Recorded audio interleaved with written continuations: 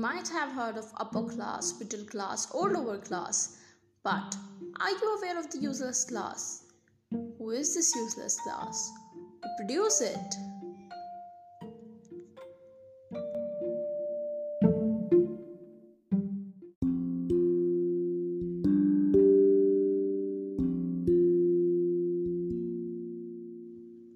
Hey everyone, I'm Priya Sachdeva and you are listening to Trending Diary, the podcast.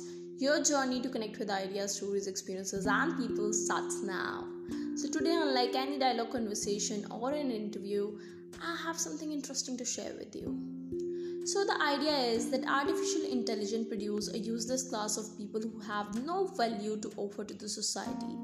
This is a possibility that Yuval Noah Harari warns about in his book. Historian Yuval offers a bracing prediction.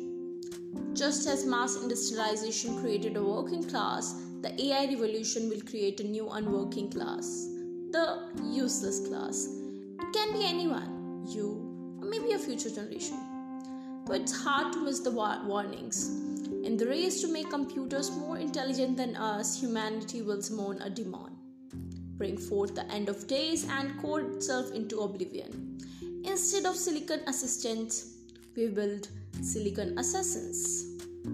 Probably the most important question in 21st century economics will be, what would we do with all the superfluous people once we have highly intelligent, non-conscious algorithms that can do almost everything better than humans?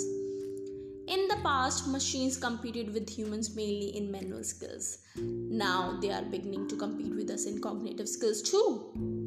And we don't know how any of the third kind of skill, beyond the manual and the cognitive, in which humans will always have an edge.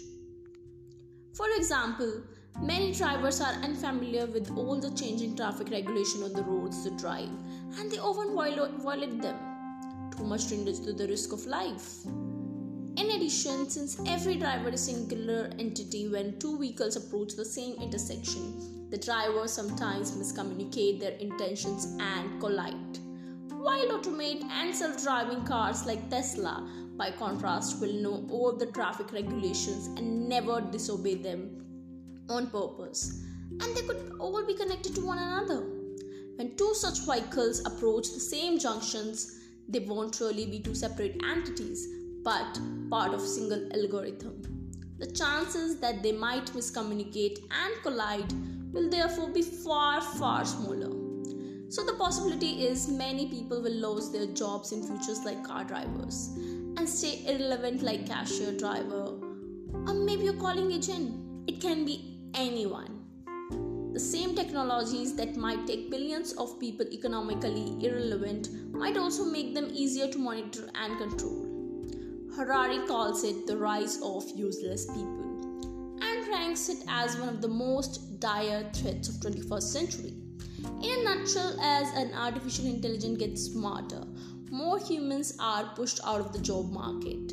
No one knows what to study at college, but no one knows what skill learned at 20 will be relevant to at 40. Before you know it, billions of people are useless, not through the chance, but by the definition.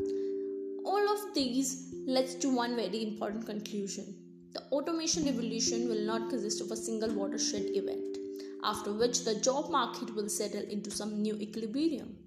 Rather, it will be a cascade of even bigger disruptions. Old jobs will disappear and new jobs will emerge, but the new jobs will also rapidly change and vanish. People will need to retrain and reinvent themselves not just once but many, many times.